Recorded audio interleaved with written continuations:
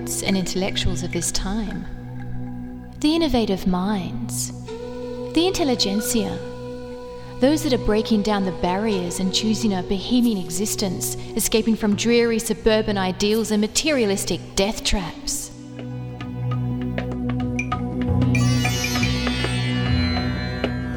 Where are these engaging people? The risk-takers, the revolutionaries, those living apart from this big unrest, those escaping the sterility of corporate junkies who get high on materialistic consumption.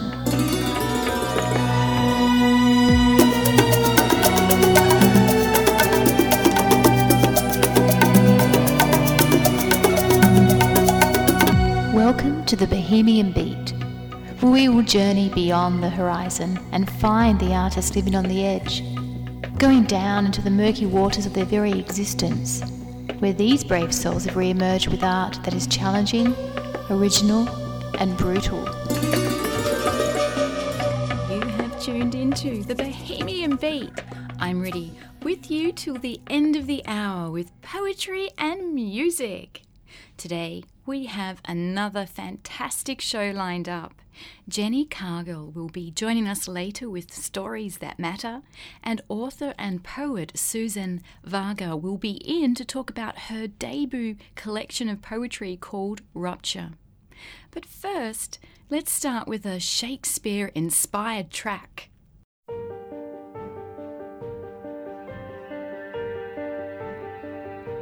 As an unperfect actor on the stage, who with his fear is put besides his part, or some fierce thing replete with too much rage, whose strength's abundance weakens his own heart. So I, for fear of trust, forget to say the perfect ceremony of love's rite, and in mine own love's strength seem to decay, o'ercharged with burthen of mine own love's mind. Oh, let my books be then the eloquence and dumb presagers of my speaking breast, who plead for love and look for recompense, more than that tongue that more hath more expressed. Oh, learn to read what silent love hath writ, to hear with eyes belongs to love's fine wit.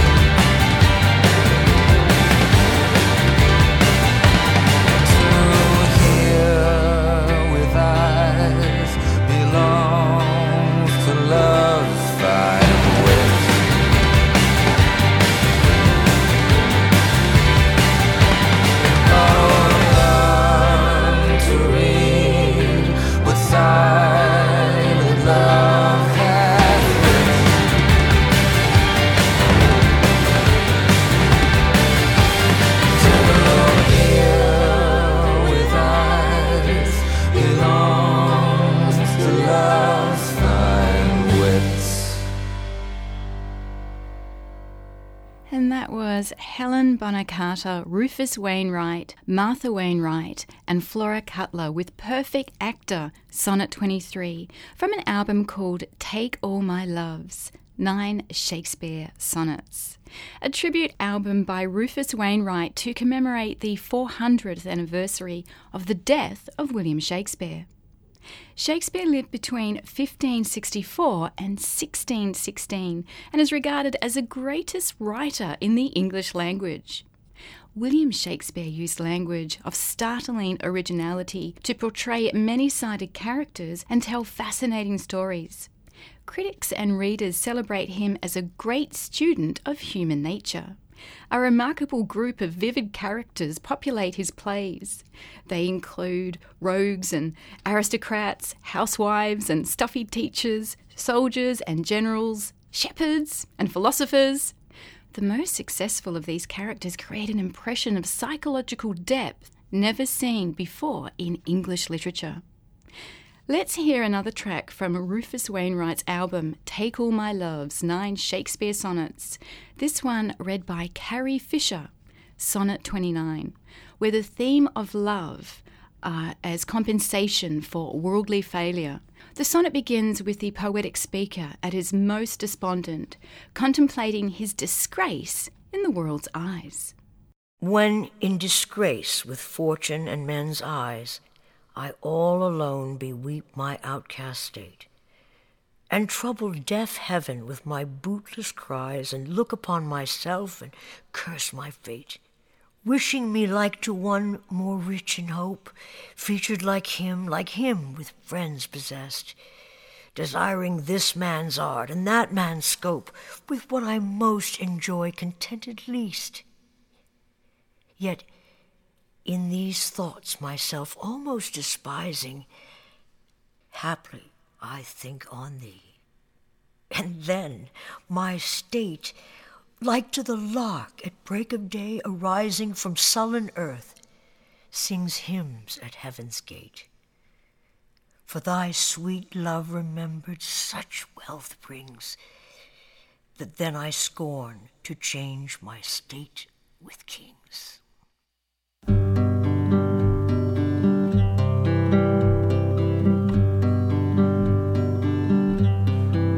Mistress mine, where are you roaming?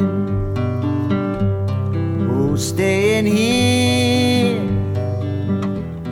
your true love coming, that can sing both high and low, trip no further, pretty sweetie, journey's ending, lovers meeting.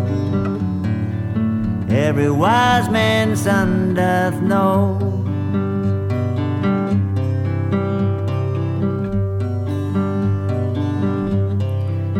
What is love? 'Tis not hereafter.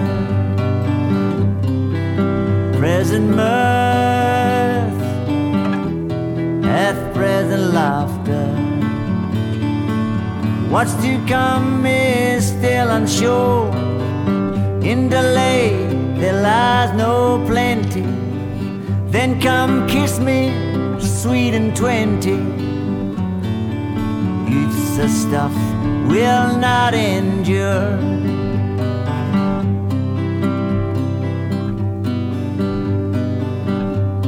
Oh, mistress mine, where are you roaming?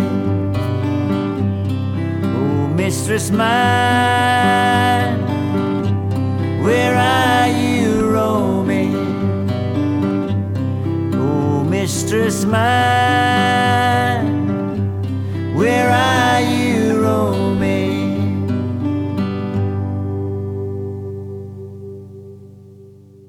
And that was Paul Kelly with Oh Mistress Mine, Clowns from the 12th Night, from his album 7 Sonnets and a Song. And before that, Carrie Fisher reading Sonnet 29 from the album called Take All My Love, 9 Shakespeare Sonnets. This next sonnet is often mistaken as being one of Shakespeare's sonnets. Sonnet 43, How Do I Love Thee? Let Me Count the Ways. It actually belongs to Elizabeth Barrett Browning. It's a collection of poems, sonnets from the Portuguese, published in 1850. And she was one of the leading poets in Victorian England. She lived between 1806 and 1861. Her marriage to English poet Robert Browning became one of the most celebrated romances in literary history. We have Suze in the studio to read Sonnet 43 by Elizabeth Barrett Browning. Sonnet 43 from the Portuguese by Elizabeth Barrett Browning. How do I love thee? Let me count the ways. I love thee to the depth and breadth and height my soul can reach, when feeling out of sight for the ends of being and ideal grace. Level of every day's most quiet need, by sun and candlelight. I love thee freely as men strive for right. I love thee purely as they turn from praise. I love thee with the passion put to use in my old griefs, and with my childhood's faith. I love thee with a love I seem to lose with my lost saints. I love thee with the breath, smiles, tears of all my life. And, if God choose, I shall but love thee better after death.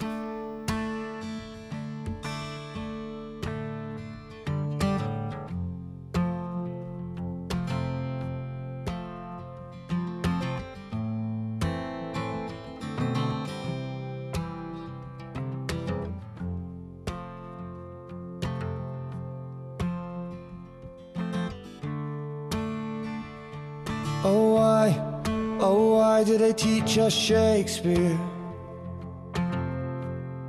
when you're only 16? No idea what it all means.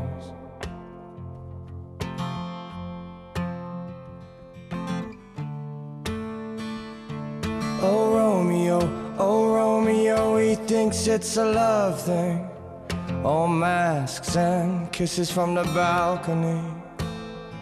It's deeper than that, bro. It's a fucking tragedy. Oh, you taught me so much about you. Taught me so much about love. And yet I learned nothing. And yet I learned nothing. And yet I learned nothing.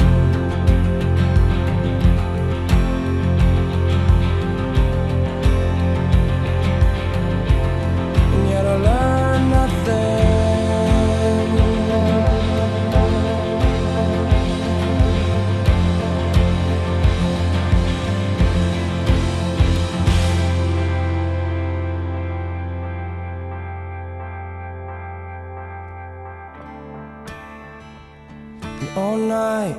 All night I sat through the movie.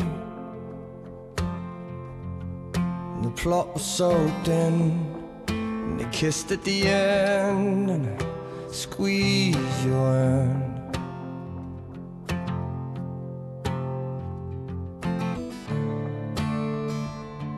Oh Romeo, spent hours in the bathroom, checking every hair and working on his master plan, working on his moves and keeping his cool, man. Oh, you taught me so much about you. Taught me so much about love. And yet I learned nothing.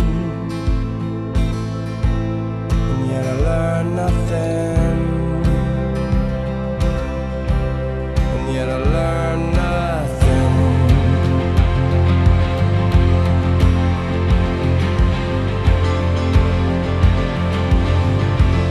And yet I learned nothing.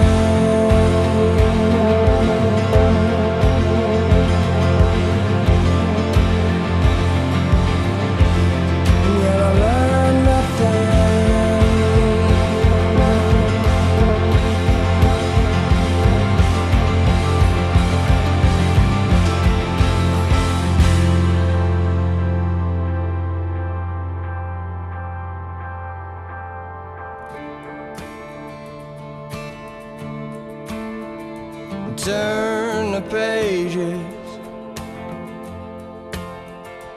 turn the pages, turn the pages.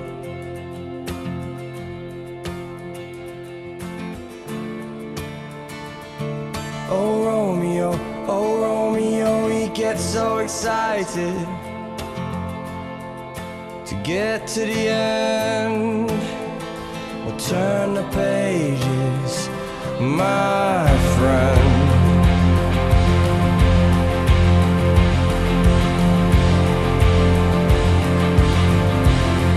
And learn nothing.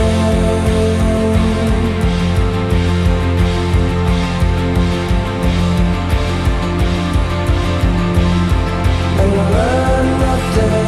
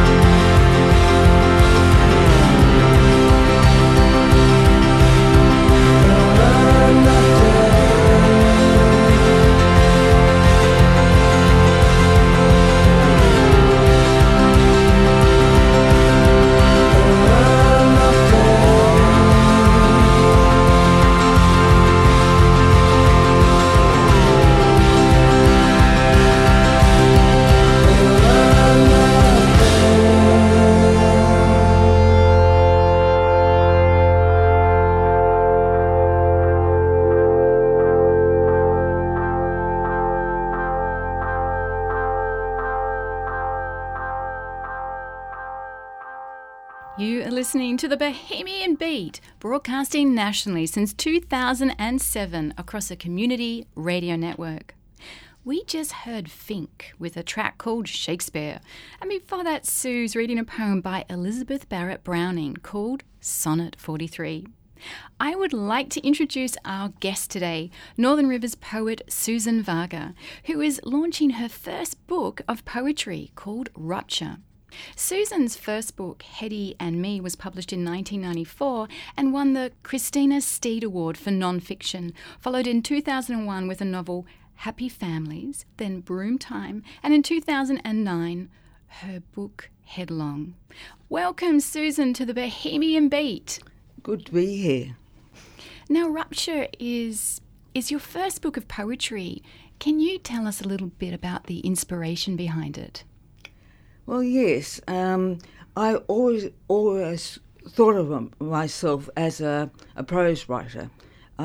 Everyone has the odd bit of poetry happening to them, but I always thought that I would be sticking with prose. But after I had a big stroke about 5 years ago, it seemed to me, where can I go? Because my speech and language centres, as you hear, were affected quite badly. I thought, well, what can I do here? Going back to prose is such a horrible contrast to where I was. And somehow I instinctively went to poetry because the space I was in seems to be the right space, and also very practically it was short. Much as you can compress a poem and you can deal with it, but not a huge undertaking. It is in some ways, but not in others. I'm going to read one of the poems. This one is called Going Home, which I thought was very beautiful. Going home. Home, so familiar, so strange. Home hasn't changed, I have. Different selves, one relieved, the other afraid. Same landscape, different universe. How to find new weapons. Yeah, so there's a lot of these little short, sort of very succinct poems that sort of express your journey through the whole ordeal and recovery stage. Yes, I'm interested you picked that one because that was very simple little poem. I had to write it about 3 years after the event when I realised I didn't have a poem about actually going home from a hospital and the new landscape. So it came out very quickly and almost too simply, but I kept it as it was. And it's also the distinction about the before and the after, the different perspectives, the different persona, the different way in which you are now interacting in the world. You know, it's quite interesting how to find new weapons. Yes, I think anyone who's gone through a life-changing event, has to be a stroke, it's an accident or your partner leaving you or whatever it is. It's not the actual act, it's the consequences and how to reorder your life without falling into despair and helplessness. Exactly. I'm going to read a couple more. Spaceship. The room floats on humming air. The nurse's station suspended in a greenish light, beams invisible signals. Our beds gently circle it as if tethered, benign, murmuring of machines. Faraway sounds of the street below. Spaceship ICU, bathed in green amniotic fluid. Sandpaper mouth, swelling tongue, body afloat in another dimension. Never have I felt so safe. That's really interesting. The amniotic fluid, for those who don't know, that's what the fetus is within. Yes, when you're cocooned like that and you're totally lost, that immediate environment becomes the world. And I had that image for a long time. Actually, that's the last poem, even though it's the first poem that I wrote. Yeah. Interesting. Yeah. Did you want to read a poem? I'll try. I know that I can't read as I used to, so you have to forgive me for it. We forgive you. I'll have a go. This one is called Crisis, and therefore it's a bit crucial for this book. If I lose my gift, these scribblings on paper, drowning signals from atop high waves, what's left? If I lose the greater gift or luck of lasting love given and received, what's left? Only the tracery of trees, a kernel of will, and a faint whispering of the heart. Listen, wait. Beautiful. That is so brave of you to come on the show and share some of your poems. One reason I'm doing this is because lots of people who have some sort of disability after such an event fall silent. It's not right, and I'm very glad that I still have the power of speech. Lots of people don't, so I feel obliged to go through that barrier, and it takes me effort. Might take the listeners a bit of effort, but I think it's a real thing to do. Yeah, and it's a really part of the whole recovery process as well, to keep challenging yourself. I'm going to read another poem. Yeah. It's called The Bedroom. In this space where two embrace, no poems allowed. In this room, dreams are private, poems have vanished. In this space of unadorned faces, all poems banished. In this bedroom, poems that speak with tongues and eyes go unwritten. Well done. I like that one. And I actually have another one. I kind of went through your book, and it was really hard to choose which ones. This is towards the end, and it's called Raft. Yeah. One by one we gather on this haphazard craft. We touch fingertips, speak in gentle code, old friends glad of each other's warmth. Long or short, it's anyone's guess, this voyage out.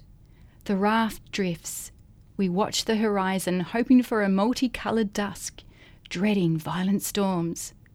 The raft holds, lashed together by old ties. Yeah, that's a tribute for friends, I think. Yeah. Excellent. Well, thank you so much, Susan Varga, for joining us today on the Bohemian Beat. It's been an absolute pleasure, and I wish you all the best with your new debut poetry book, Rupture. Thanks, Thank Riddhi. you.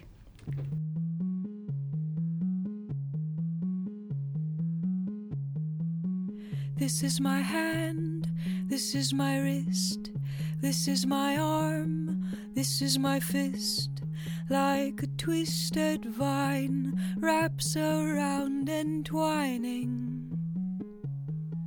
This is my face, this is my mouth, this is my eye, this is my brow. Like lilac wine pouring out to thee, for thee. This is my shape, this is my form, this is my age, this is my frame, this is my mind, this is my voice, this is my heart. This is my choice, this is my thigh, this is my sex, this is my hip, this is my breast, this is my shadow, this is my hate, this is my line, this is my doubt, this is my gloom, my flame, my joy, my aim to love.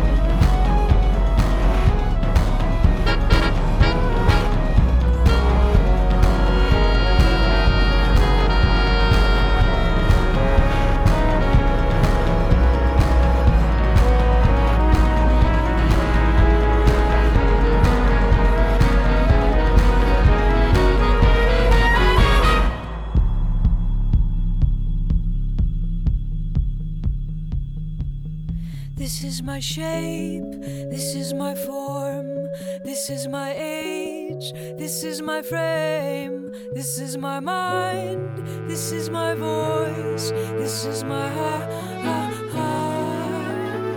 this is my choice,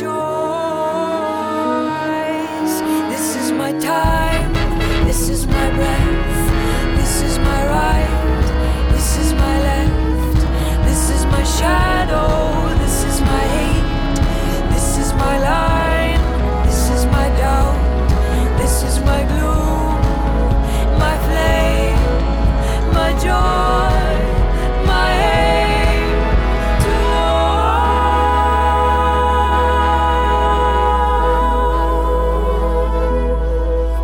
to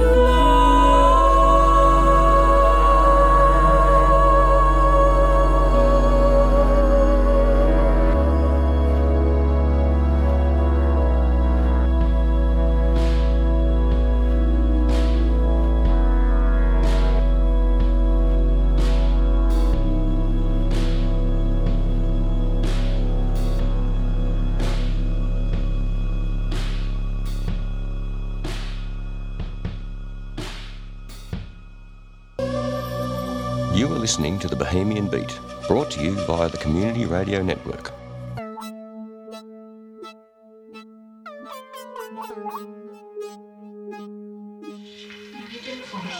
Will that be gone? It's not yet noonday. It was the nightingale and not the lark that pierced the fearful hollow of thy neck. Nightly she sings on yon pomegranate tree. Believe me, love, it was the nightingale. It was the lark, the herald of morn, no nightingale. Look, love, what envious streaks do lace the severing clouds in yonder east. Night's candles are burnt out, and jocund day stands tiptoe on the misty mountain tops. I must break the lights and the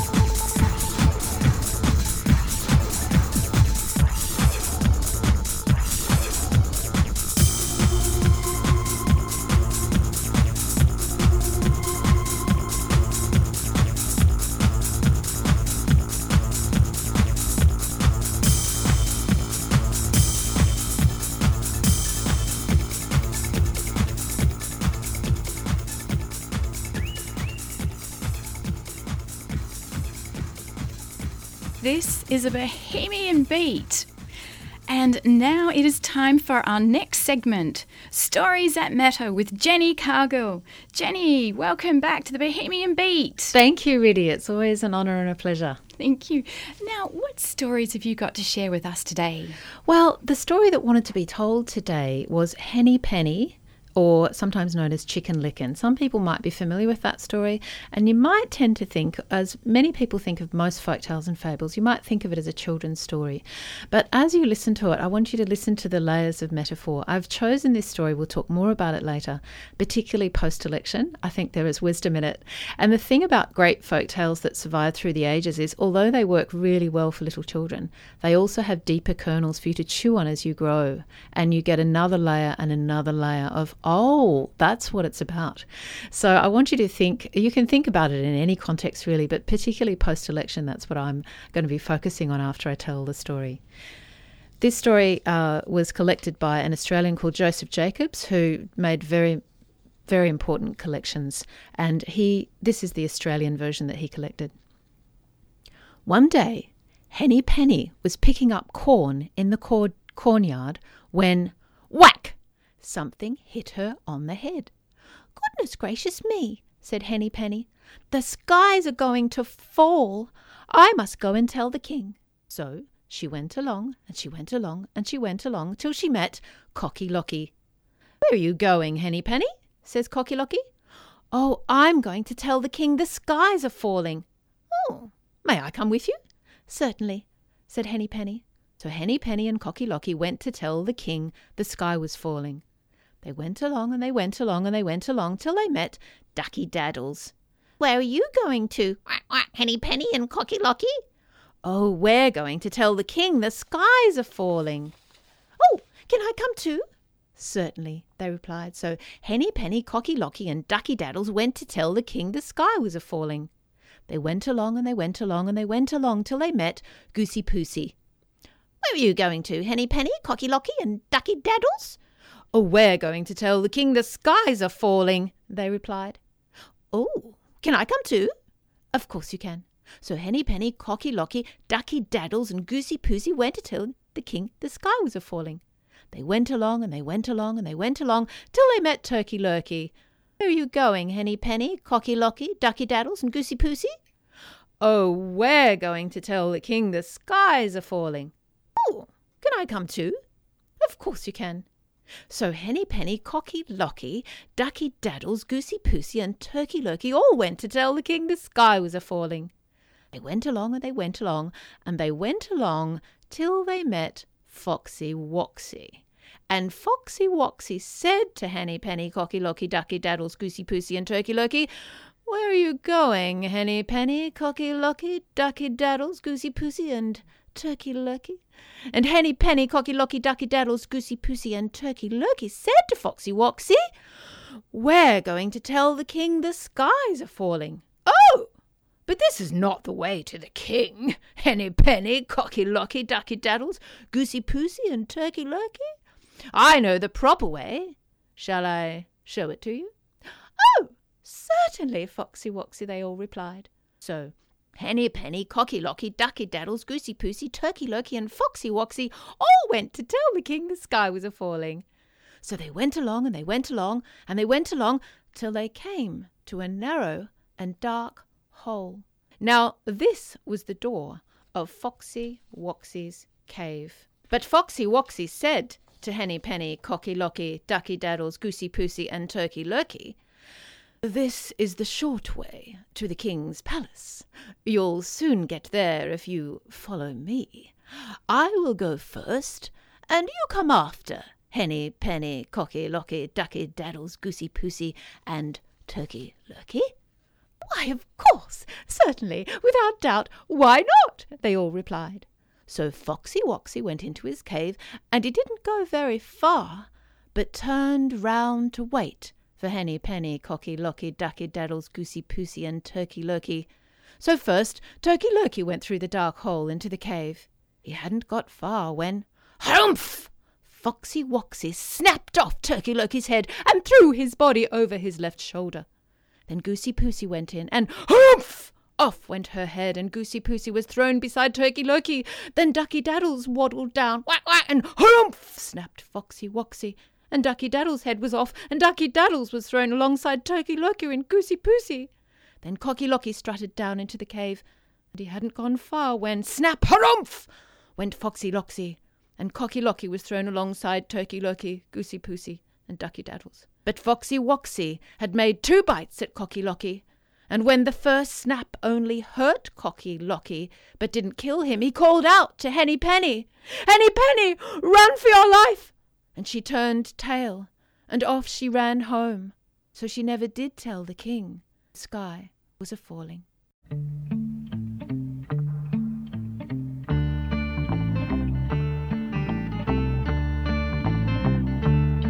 Well, the little red hen found a grain of wheat, said, "This looks good enough to eat, but I'll plant it instead, make me some bread." Said to the other guys down the street, "Who will help me plant this wheat?"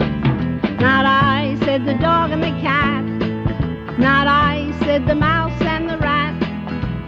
"I will then," said the little red hen, and she did. The sun shone bright, the rain it blew, the grain of wheat it grew and grew. It began to sprout, headed out, till it was ripe enough. Said, "Who will help me harvest this stuff?" "Not I," said the dog and the cat. "Not I," said the mouse and the rat. "I will then," said the little red hen, and she did. She lugged it to the miller to grind her flour, 'cause the others would offer her no manpower. And at baking time they all declined to help her with the job. They were a doggone no good mob. "Well, not I," said the dog and the cat. "Not I," said the mouse and the rat. "I will then," said the little red hen, and she did. The bread looked good and smelled so fine. The gang came running and fell in line. "We'll do our part with all our heart to help you eat this chow." She said, "I do not need you now. I planted and hoed this grain of wheat. Them that works not shall not eat. That's my credo," the little bird said, "and that's why they called her Red." You are listening to the Bohemian Beat, and we just heard Malvina Reynolds with Little Red Hen. And before that, Jenni reading us a story called Henny Penny. Jenni, that was quite you didn't lose it at all. No, but some people lost their head, didn't they? They sure did. So I'm hoping that, I know that your listeners are very sophisticated listeners. Oh yeah, and they I are. know that you'll be putting 2 and 2 together and figuring out what layers you get from that story, and perhaps in the election setting or any setting. And what I love about that story is that, and any rich story, is there's a metaphor in it which you can decode in your own way. And I guess it's a warning tale, for a child. Don't be misled by someone who tricks you. There's many stories like that. But for us, I think that the amplification of that you see one character after another, you think, oh, really? How many of you are going to do the same thing? And when we look out at the population and how we vote, it's very clear. How many bad things need to happen before people want to change their ways and really look at the evidence clearly. So I guess often, the story of Henny Penny and Chicken Licken, it's sometimes called, are often thought of as, a warning to look at the evidence clearly. Don't be misled. Look at the evidence for yourself and make up your own mind. Don't be tricked. And that's exactly right, isn't it? Because we kind of ignore these folk tales, as you were saying before, but we actually really need to pay attention to them. Yeah, so for me, it helps me. It's a bit of a touchstone for me when I'm feeling confused by the world. I can go back to a folktale. That's my, one of my spiritual resources, is to go to those folktales and think, well, these issues have been perennial. There's always been, characters who will appear to do what they who are doing something different to what they appear to do. And then the lovely song by Melvina Reynolds is putting into song that story that many people will know of the Little Red Hen. And it's really, she was a very socialist songwriter who wrote many stories for the cause and various protest movements. And she was really, making a lovely little analogy with Little Red Hen, and that's why they called her Red, which was underlining the whole socialist idea of what she was on about, which was that the 1% are trying to live off the back of the 99%. It's not just about you should pull your weight in your own family, children, and we should put our own weight in our community, but that at a higher level, if you look at systemically, where is the equity in the people doing the work not getting paid a fair share? Yeah, and again, it's a very different kind of chicken. Exactly, and that just sort of brings that whole concept of this election. It's like, what's changed, And as you said before, maybe Henny Penny should have, been like the motto for the election.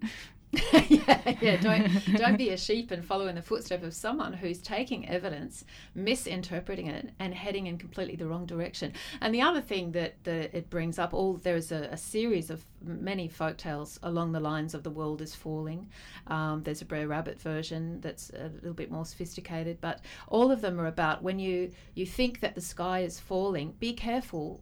Is it really falling? But what it evokes for me in this time where we've brought on devastating, catastrophic climate change on our heads, in a sense, the sky literally is falling. There really is an urgent thing, and yet where was that in the election campaign? So we're being pushed by the media and by the election process to look at the wrong sky falling. So there is a sky falling. It's not that those who are calling out there's an issue are wrong. It's just you have to be careful about which, looking at the evidence dispassionately and clearly. Look. Yeah. And you have another story. I do. Okay. Yeah. And this one is more when I have to say I suffered a bit of post-election blues. I'm hearing you. And this story helps me when I feel like, what can I do to make a difference? And I feel like I really want to be elephant-sized in my impact in the world. And then I think, well, okay, there are certain individuals who may be able to pull that off, but it reminds me that even if I'm just a hummingbird in the scheme of things, if I'm joining in with a movement of hummingbirds, we can become a stampede of elephants. Yes. I love this story of hummingbird and elephant, a very different take on the sky is falling with a different kind of an implication. Elephant was walking through the jungle when suddenly he noticed off to the left of the jungle path was Hummingbird lying flat on her back with her little legs and her little feet pushed high up towards the sky. And Elephant stopped and said, "Hummingbird, what's wrong? Why are you lying there like that? Are you ill? And I nearly stepped on you." And Hummingbird said, "No, Elephant, I'm not ill, but I have been told that the sky is falling. And I believe it to be true. And so here I am doing what I can do. I am ready to catch it if the sky should fall." And Elephant snorted and laughed and said, "Hummingbird, you silly little bird. That's ridiculous. Well, firstly, I don't think the sky is falling, but even if it was falling, what could your little short, weak legs ever do to stop the sky? I mean, by the time you caught the sky, even if you could, it'd be just about touching the ground anyway. It's ridiculous." And Hummingbird looked very indignantly up at Elephant, and she pushed her feet even harder up towards the sky, and she said, "Elephant, I am doing what I can do. When will you join me and do what you can do?" Thank you, Jenni. That was just amazing. So we hope you've enjoyed the show today, and thank you so much. That was Northern Rivers storyteller Jenni Cargill with Stories That Matter. And I'd also like to thank author and poet Susan Varga for joining us today on the Bohemian Beat. Thanks, Jenni. Thanks, Riddhi. I will be back next week, same beat time, same Bohemian frequency, for more. And you can check out the website, thebohemianbeat.com, for more information and podcasts. And we're going to end with a track by Miranda Cosgrove called Shakespeare. Thank you for joining us on the Bohemian Beat.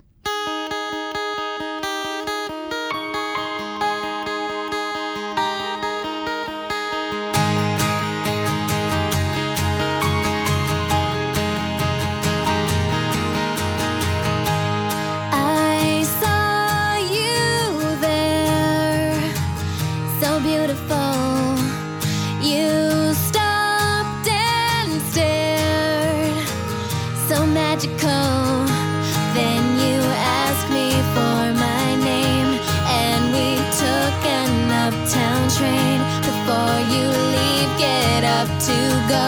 I wanna know, do you like Shakespeare, Jeff Buckley, watching movies on Sunday? Do you like kissing when it's raining, making faces in the station? Do you like? I need to know, what do you like before you go? You walk me home, so wonderful. It starts to snow, it's incredible. Now we're walking up my street, and you slowly turn to me. You're 3 inches from my lips,